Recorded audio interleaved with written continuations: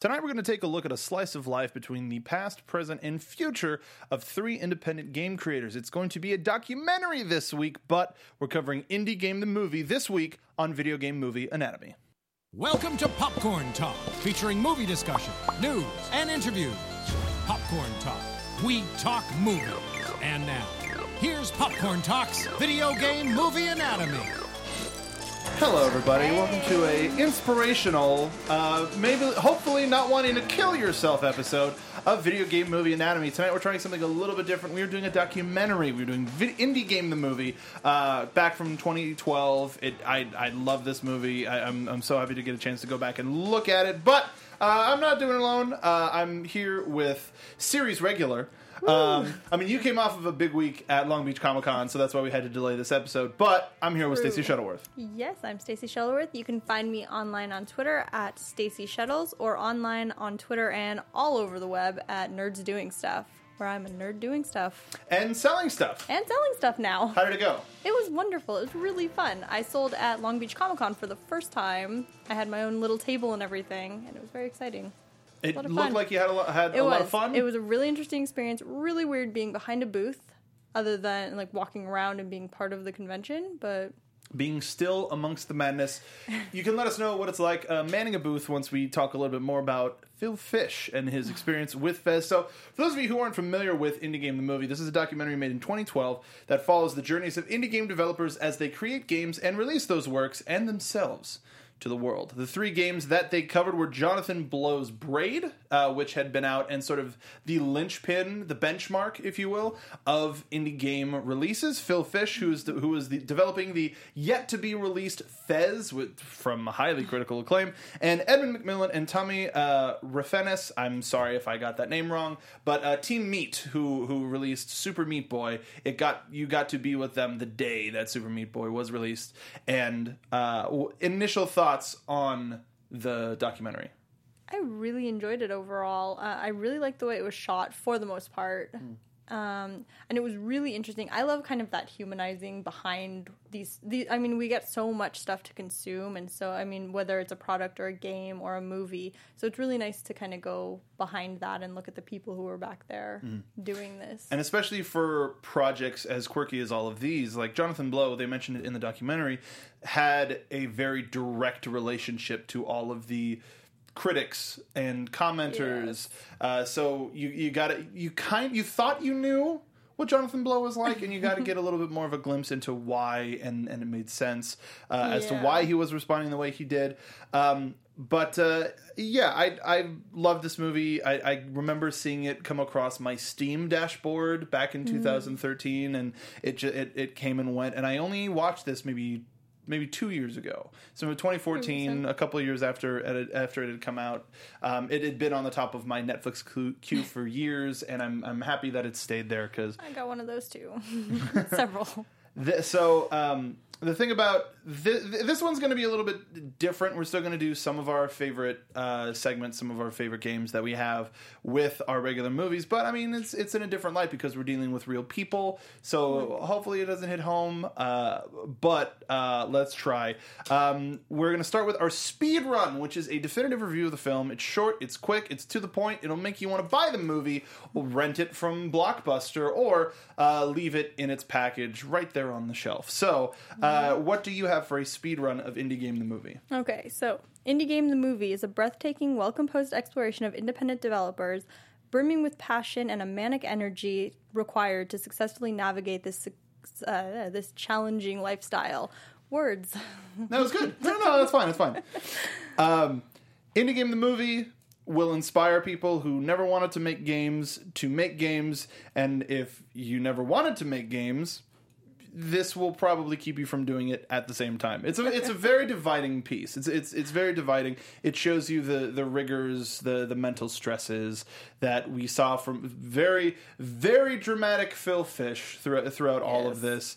Amped it up to 11. And Ed and Tommy as well, seeing their relationship and with their family and with their loved ones, and Jonathan Blow was there too.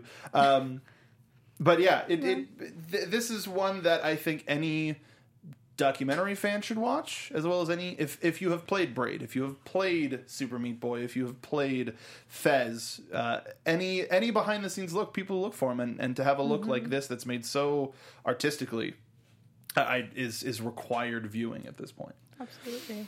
Did you have a controller toss moment? So the only thing that came close to a controller toss moment for me was in the very beginning. They started, and you get the little caption that it's release day. And so you go through a little bit of that, and then it goes present day, and you jump back in time. And I thought that was a really weird choice that didn't really work. It can't be present day. I mean, it could be your starting point, but we know it's not present day anymore. I don't know. I think things. It's because if it just started with, hey, we're making a game, then if for people like us who are in it to see how these games are made and see the people behind them, like, we don't necessarily need that hook. But for people who are just in to watch a documentary, that could be something to be like, oh, conflict, what does that mean? How did they get there? What's going to happen? Okay, I have no problem with the way they chose to set it up, just the wording. Just the actual wording? Just the wording. It's the present day. Well, it's not the present day. Yeah. It's so something like X days until release day. Something like that. I feel like that would have made a little more consistency. I don't know. You can't really go to the present when it's clearly the past. I don't know. No, that makes sense. It's the present day of when we started shooting. Yeah, I can see that. Mm-hmm. Mine was Phil Fish in general. All over the place.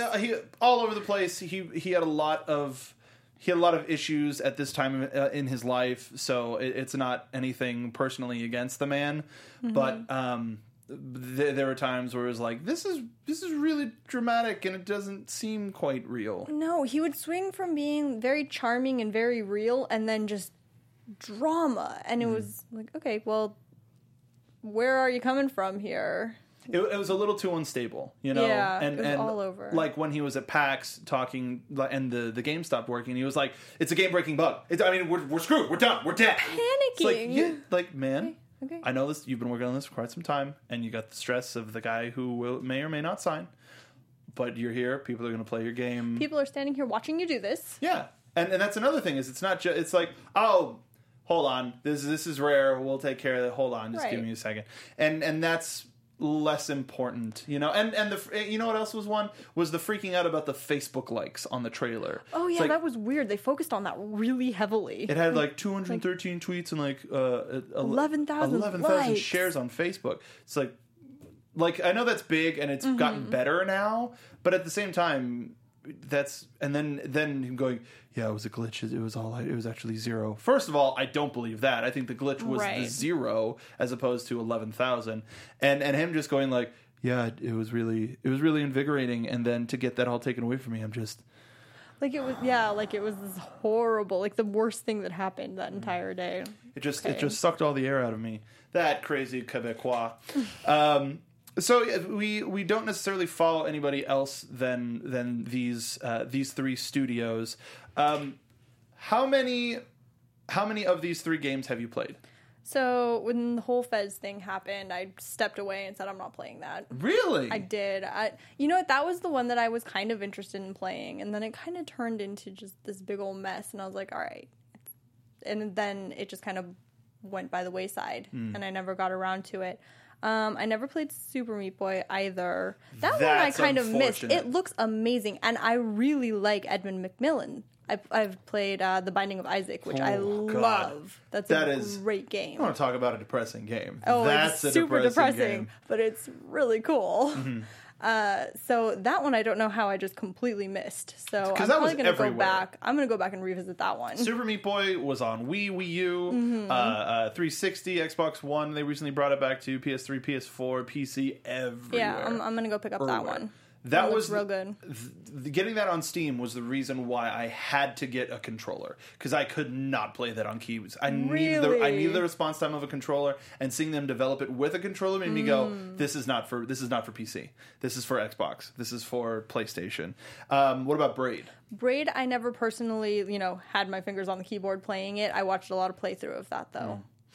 I Because have it was beautiful. minimal experience with all. Well, not minimal, but I have experience with all three of these games, and it's interesting how after I first watched Indie Game the movie, I didn't want to play Fez anymore because of how I saw Phil Fish react to everything and create this stuff, and it made me really sad because the little dude in a Fez Super cute. is super cute, and seeing all of the textures being Tetris blocks, Really cool. Adorable. It's wonderful.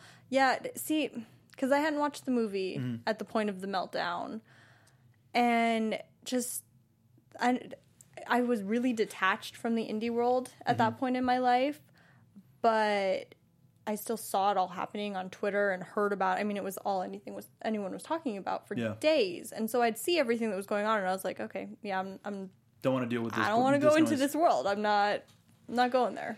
Fez, and I would say at this point, I'm probably going to go back to it because it seeing this from a different perspective and different eyes made me. I enjoyed Fez. I really did. It is exactly as he said. He wanted to make a love letter to gaming, and this was a story about gaming without actually being a story. Because one of the things that he mentioned specifically was the people who would be on Twitter or Facebook, or people who would text me saying, "Hey, did you reach this room in Fez? If you there's a QR code. If you take a picture of the QR code, it'll send you to a page where you put in a code and you get a piece of the puzzle." Just like, that's amazing. Fantastic. Yeah, the documentary actually made me way more open to going back and playing Fez. And I would recommend it. But I would say first things first, though, Super Meat Boy. Like, I never, anytime I go back to it, I never get too far, but it's always just, the game, it feels so good. All right. It's more responsive than Mario. Incredible. It's more, so controller? You could definitely controller. Okay. I have a wired Xbox if you want to borrow. Or just get it on a console. And Braid, I was amongst that crowd of like, what is this? Beautiful. Exactly. It was a beautiful game, beautiful soundtrack, art style, and it's like, oh, it's a puzzle, and he's trying to save this princess, but it's like Mario. Is this a Mario allegory? What is this supposed to be? And all of that unraveling, like I get why he was so possessive of it. Yeah, I absolutely get that. I feel like if I was inclined to develop video games, I'd probably have a very similar reaction, a very personal, that's a very personal thing. And I think especially for him it was. So. And it's interesting how, I don't know how the selection process worked with James Swirsky and Lisanne Pajot, who directed the film. Braid, I can understand why. Why did they pick Super Meat Boy? And Fez, I can see them picking because of all of the awards that are run before even it release. Had a history. Yeah. So let's see where this is going. But right. It's so interesting that this is a seminal movie that everybody needs to see, and these three games play an important part in indie gaming, modern indie gaming, and gaming in general, and how important all of these became. What was your favorite storyline thread to follow? Super Meat Boy. Yeah.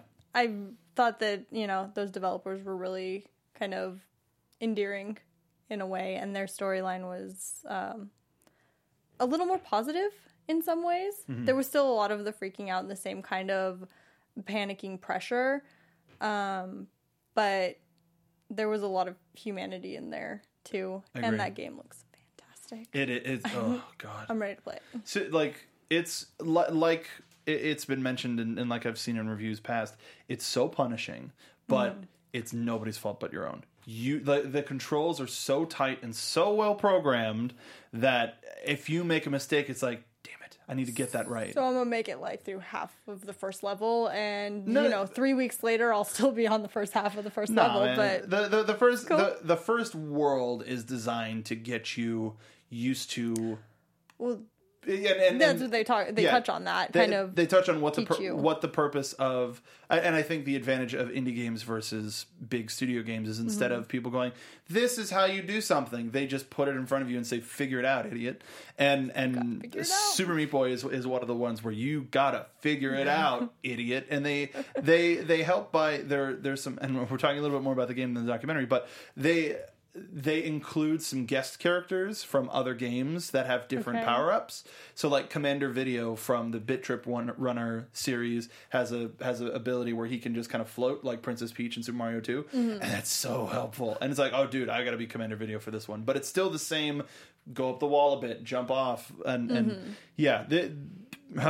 See, that's part of the reason why I like this movie so much is it makes me excited about what people can create. And without these games, and I would say especially without Braid, we wouldn't have one of my favorite games of all time, which is Journey. And we'll talk a little bit more about what movies we would want to see, what sort of make this a little bit more like our regular show. What about the other storylines? I personally wanted to see more from Jonathan Blow. Yeah, he kind of dropped off about halfway through. They used him. It seems like they used him as a linchpin to go, well, look at how cool Braid did. Right. It was kind of the setup, and then you went into the up and coming developers, I guess. So yeah, I think there was a lot more to be said about him, and I know he's gone on and said a lot more about Braid. And the whole reason we picked Indie Game the Movie was Patrick's idea, who you can follow at P to the D's, who is unfortunately not joining us tonight, but will join us next week when we're going to talk about this a little bit more in a different way. But because The Witness is coming out, which is another puzzle platformer not platformer, but another puzzle game from Jonathan Blow, is out on consoles now. It's on Xbox finally. It was a PS4 exclusive for quite some time, so make sure you pick up The Witness. But Jonathan Blow has always been this sort of character in the gaming world that I think fit the mold of what we saw him in this movie. Yes. But it was that made me go, well, why can't we just have Indie Game the Movie, Jonathan Blow, Indie Game the Movie, Phil Fish, Indie Game the Movie, Team Meat? Like, they could absolutely, they go back to it and have a little bit more. Braid being so unique and new and different, and yet being polished and having all of the things that a regular big budget game has, except for certain levels of hype. I'm just very surprised that they kept it so short, because the movie is only like 94 minutes, and it goes by fast. It does. Super fast. And I could have been in that world for an extra half hour. Easily. Why not? It was fun. I think, overall there were a few slow pacing moments, but overall it was really interesting what they had to say, and watching the process. Because we saw the struggle in Super Meat Boy, in the creation of Super Meat Boy, and in the creation of Fez, and just Phil Fish in general. But we didn't really see that for Jonathan Blow and Braid. And I know this was all after the fact, but I think if they could have had him speak a little bit more on what that influence was. Like, people are going to look back to Braid and go, that's why I started making games. And we got that in this, too. If we sell 20,000, then that's better. That's the same, if not better, double than what Braid did. And that being the linchpin. The benchmark. Braid was the benchmark. Oh, that game. That soundtrack, I wouldn't say blaring, but I was listening to. I love that soundtrack anytime you get a fiddle in it. So we're going to talk a little bit about the directors, Lisanne Pajot and James Swirsky.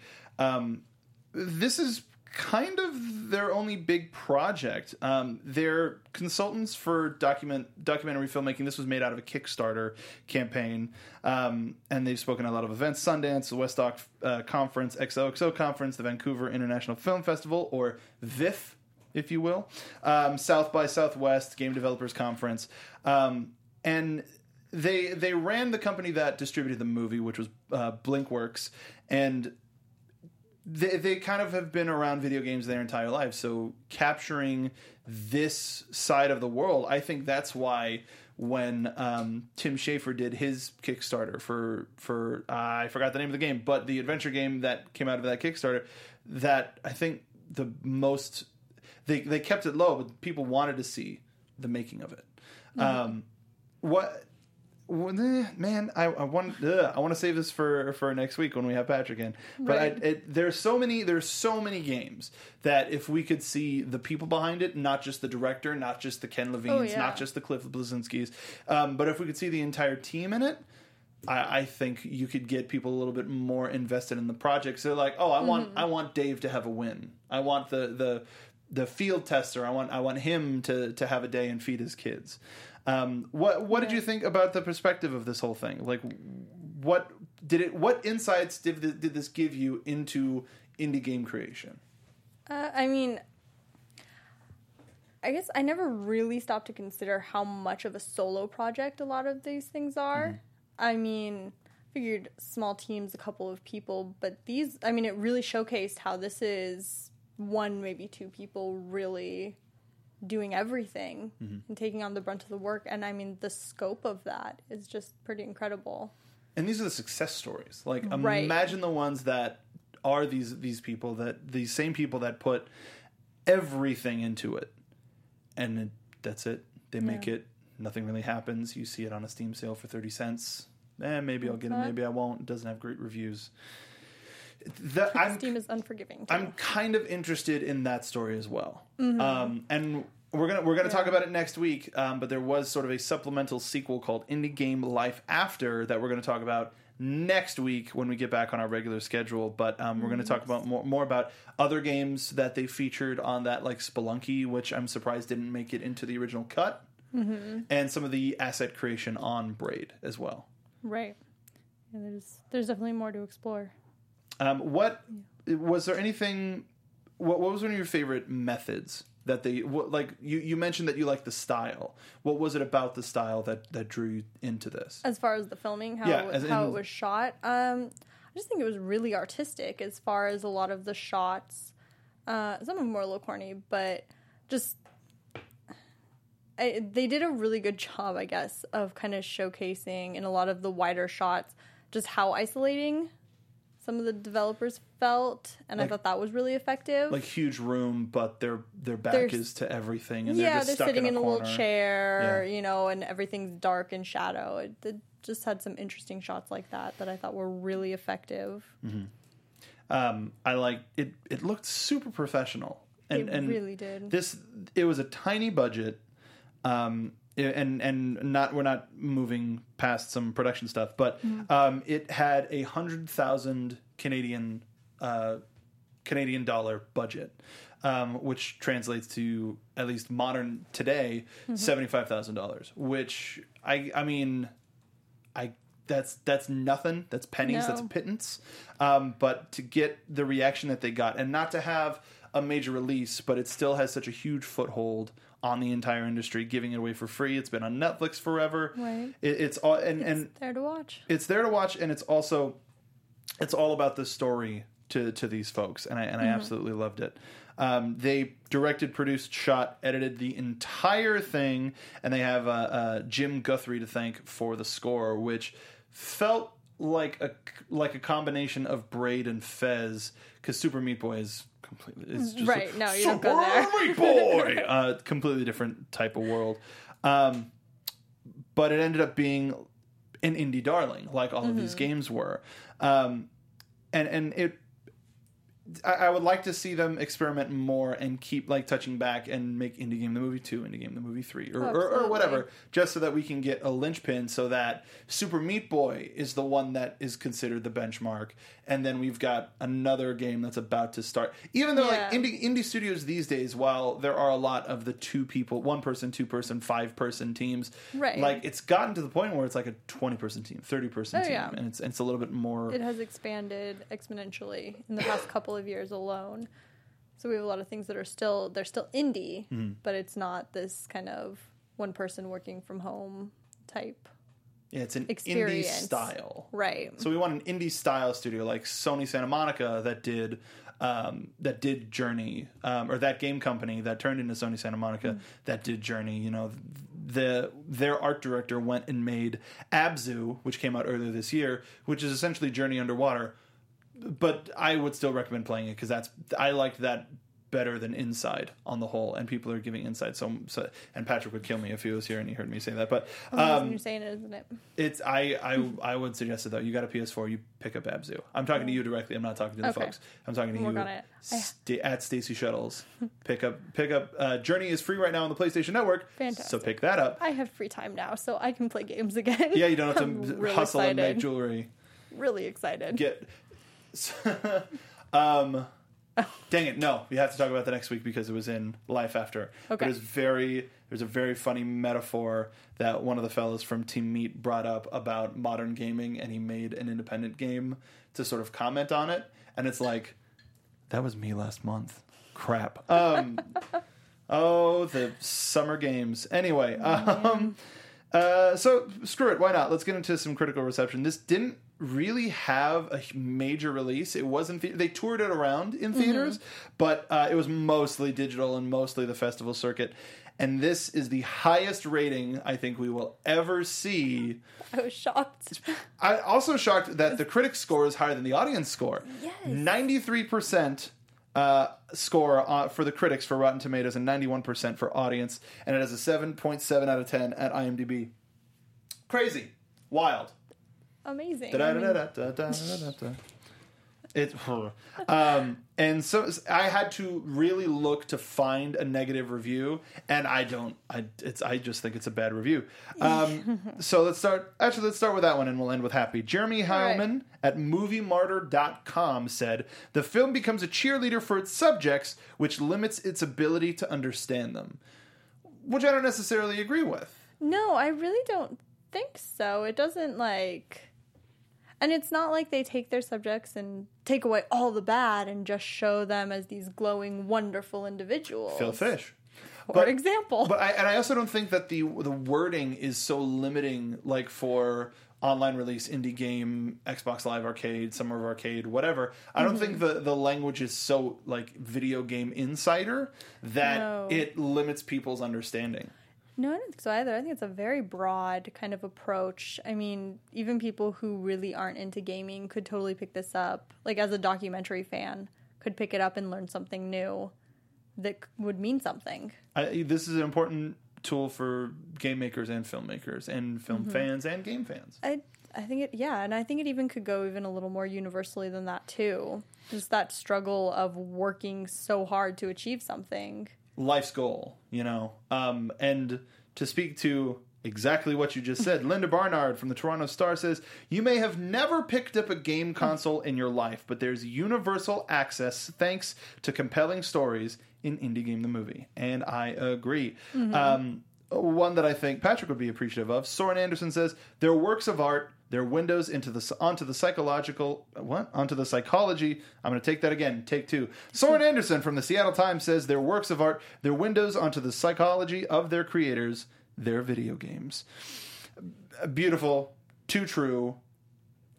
Yeah, that's perfectly phrased. Yeah, that along with Linda's is I think the best way to take it. And this one, a lot of awards. It won the World Cinema Documentary Editing Award at the 2012 Sundance Film Festival. It was also named Best Documentary at the Utah Film Critics Association and nominated for the Canadian Screen Awards at the first Canadian Screen Awards in Best Feature-Length Documentary. So it's garnered a lot of attention from fans, from viewers, from game fans, but it also made some strides. Like getting Best Editing at Sundance is crazy.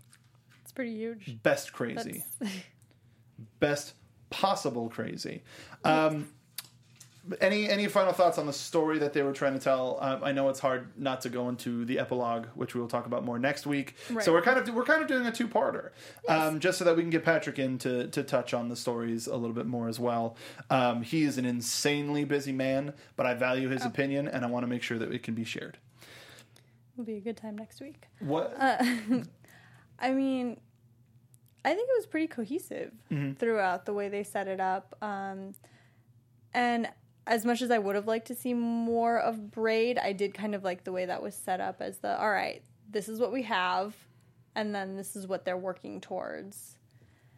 And overall, I think the editing was really good. There were a couple of times where you had to reorient yourself pretty quickly, but the setup shots, like the locations that they would show you, made it pretty easy. So it was the establishing shots were super cinematic, and it was the same for the convention center for PAX as it was for like Edmund's room. Right. So it was the same sort of like short tracking, just barely moving, but playing with the focus and the feature of the shot. And it put you back where it put you back in the mindset of whichever storyline we were following.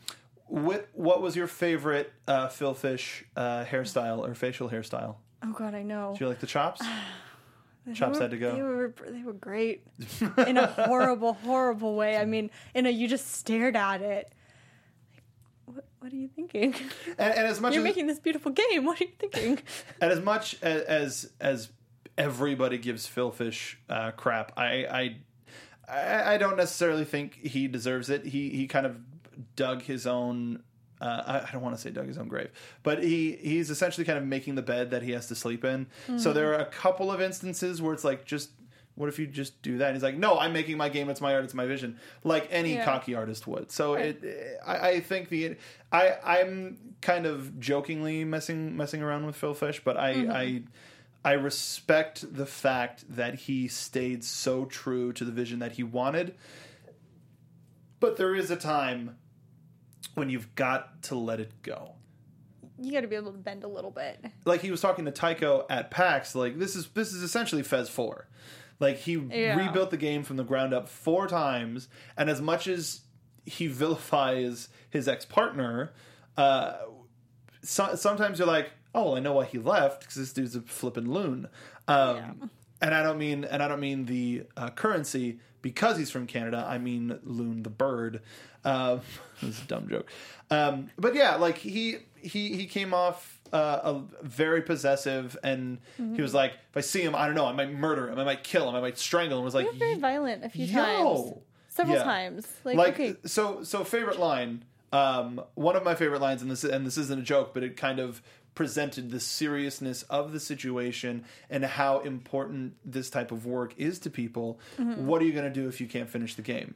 Kill myself. Instantly. That means he's thought about it. Okay, but then he thought about it again and reiterated it. Yeah. Which was like... Which is worse. Yeah. Like this, that's where it sort of dives from this misguided self-righteous artist into troubled man who needs help, and this is the only guiding light in his life. Yeah, that was one of the kind of... And a couple of them were very flippant about that idea. Mm-hmm. Like, I'll kill myself.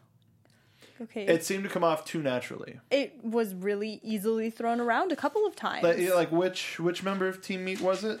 Oh, it was it Tommy? Tommy, yeah. Yeah. Mm-hmm. Just like, whatever. Yeah, like it was nothing. I'm just gonna kill myself, whatever.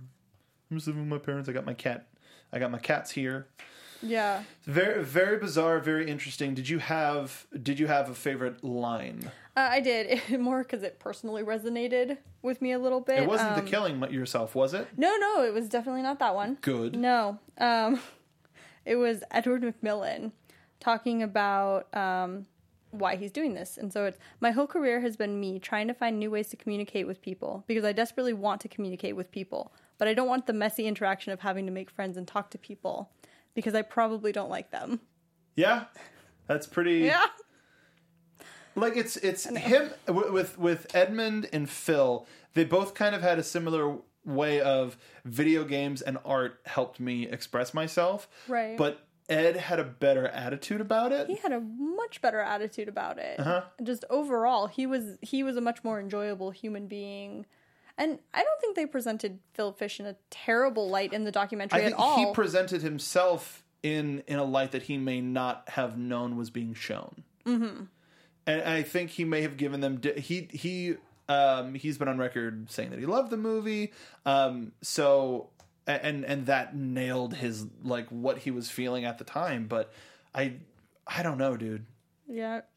I mean, there were several parts where I was like, okay, this doesn't seem like the Phil Fish that I, had thought he was. Like, the picture that was painted from his previous meltdowns and that, that whole big controversy.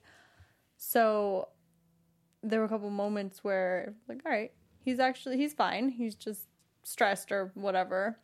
But I think, Edmund overall was just a little more jovial, a little more... He was definitely more jovial, and I could relate to him a lot more. And in having that expression, and he's made several games over the years, all Flash. All Flash and no sizzle. That's not true. No. next week when we talk about Indie Game Life After, that went into much more detail on what each specific project meant. There's one that he dedicated to his niece that was just adorable. And then he goes from that and makes a game about a monster vagina. Just to see that he could. Why not? But, I mean, and talking about his story a little bit more, hearing that just because he drew monsters as a kid instead of, like, happy things, they're like, yeah they wanted to psychologically evaluate me. That was super interesting. Just kind of those misconceptions that people can jump to.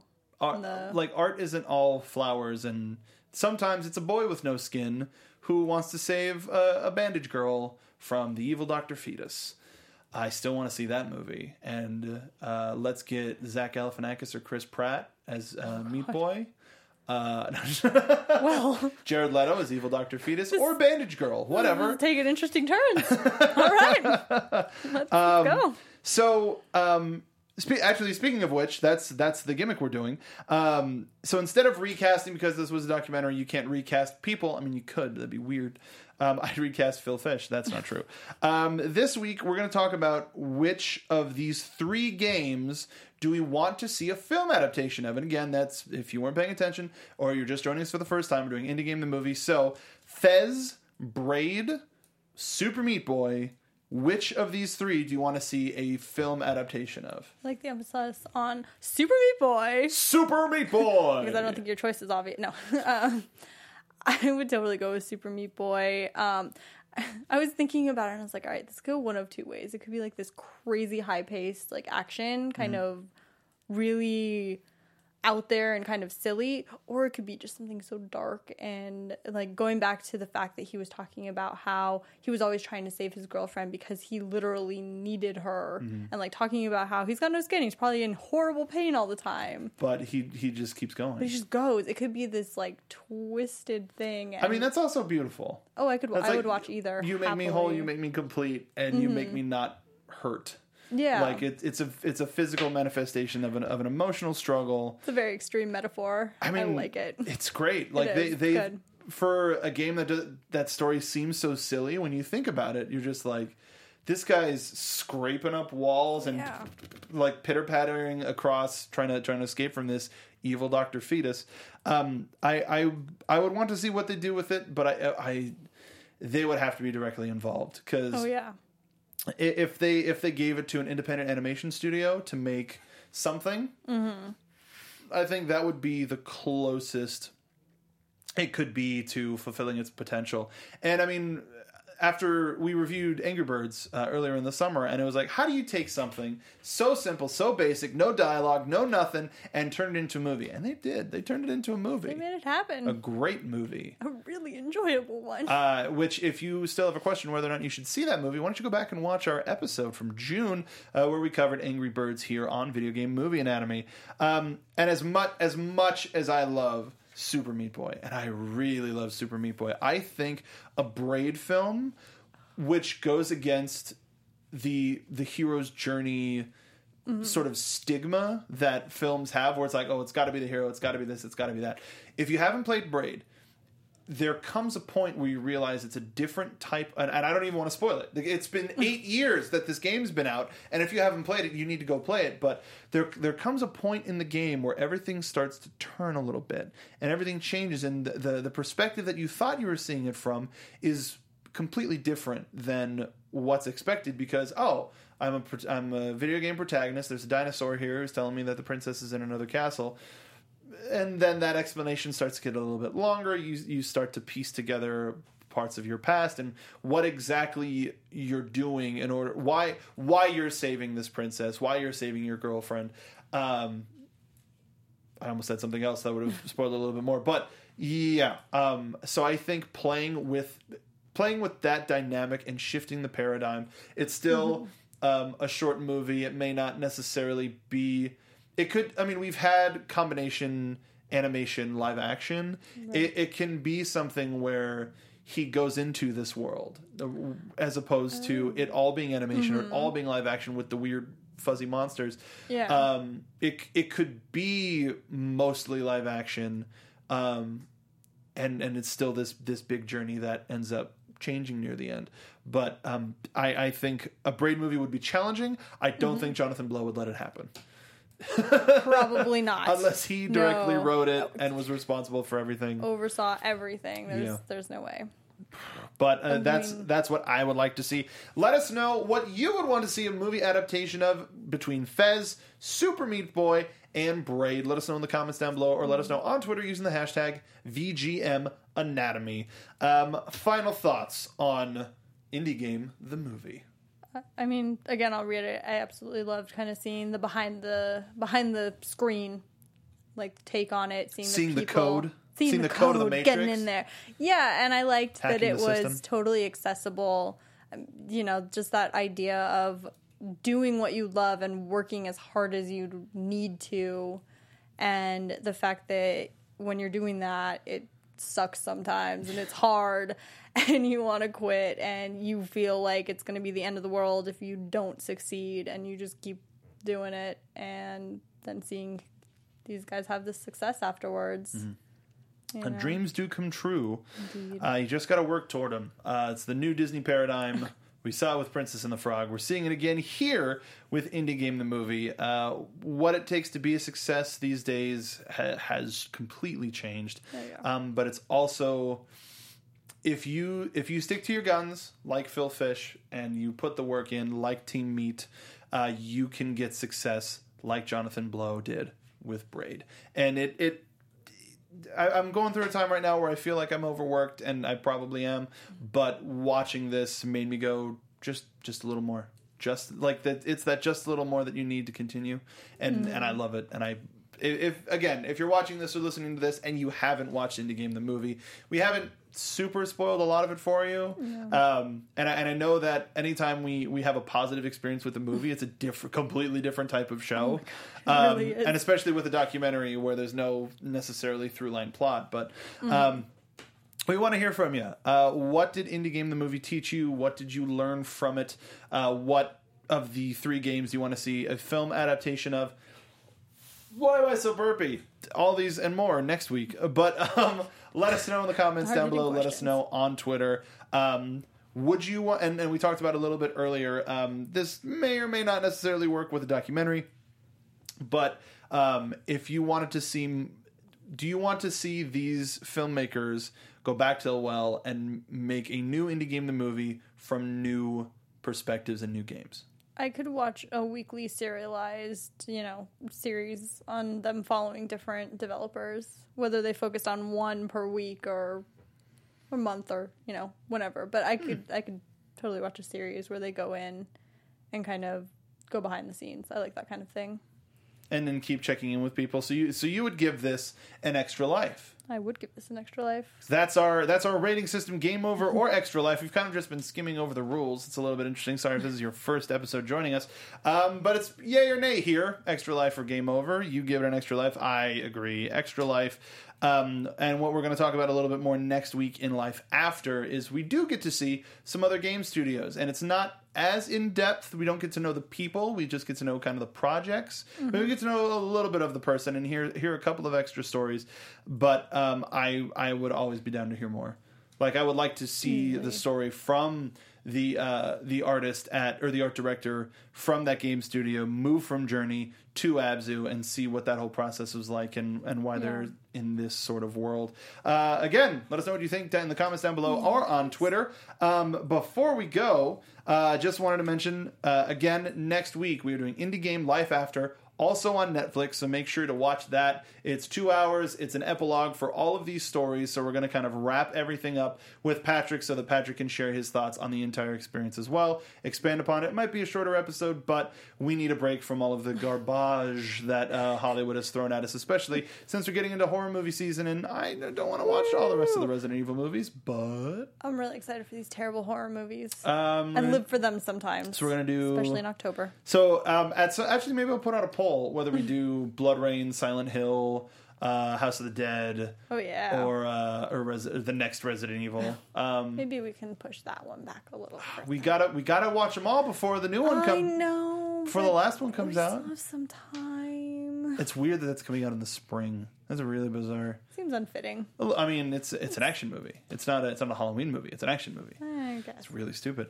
But until next week, and that's not 2 weeks, next week we will be back doing Indie Game Life After. But until then, Stacey, where can the folks find you? You can find me on Twitter at Stacey Shuttles, or on Twitter and all over the web at Nerds Doing Stuff, where I'm a nerd doing stuff. We'll be writing about Long Beach and about a couple of other things. Not Scary Farm we just attended. Oh, that's right. How was that? Night. It was a lot of fun. They have great mazes, so count on some stuff like that. And don't they have a laser tag thing, or like? Oh my gosh, they have. Yeah, it's like being in Call of Duty Zombies, where they jump out at you. It was terrifying. That sounds. I thought I was gonna die. Awful. It was awful. I wouldn't even shoot people. I would just butt them. Honestly, I started out shooting people, and I was really proud of myself. And then halfway through, I just panicked and ran head down, like gun clutched to my chest. It was so bad. Whatever. I'm done. I was. So make sure to follow Nerds Doing Stuff. I write for him sometimes. You allowed me to do a review of The Backstagers, which is a great comic book, and I highly recommend anybody pick that up and check out Nerds Doing Stuff. I was on today's episode of Hot Pepper Gaming. If you missed it, if you don't know what that show is, that's where they feed you a hot pepper and ask you to review a game. I reviewed Ruby Grim Eclipse from our friends at Rooster Teeth. It was a great time. My mouth was only on fire for maybe like 10 minutes total. But yeah, it was a lovely experience. I love hanging out with Vernon and helping those guys out.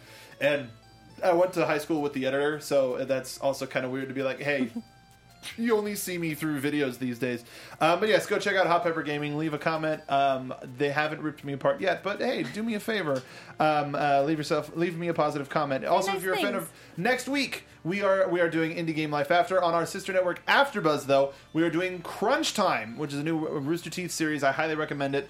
Patrick is going to be leading that one, which is why I bring it up. It'll be his first show that he's actually leading. This is the most excited he's been about a project in quite some time. So please join us. It'll be right after this show, so it's going to be 6 o'clock. No, it's going to be at 8 o'clock. Excuse me. We're gonna be doing this at 6, Crunch Time at 8.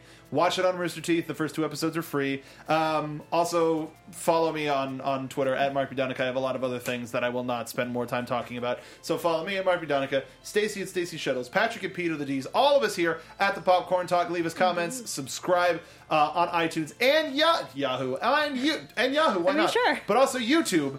Thank you for joining us this week on Video Game Movie Anatomy. We will see you on Steam. From producers Maria Menounos, Kevin Undergaro, Phil Svitek, and the entire Popcorn Talk Network, we would like to thank you for tuning in. For questions or comments, be sure to visit popcorntalk.com. I'm Sir Richard Wentworth, and this has been a presentation of the Popcorn Talk Network. The views expressed herein are those of the hosts only and do not necessarily reflect the views of the Popcorn Talk Network or its owners or principals.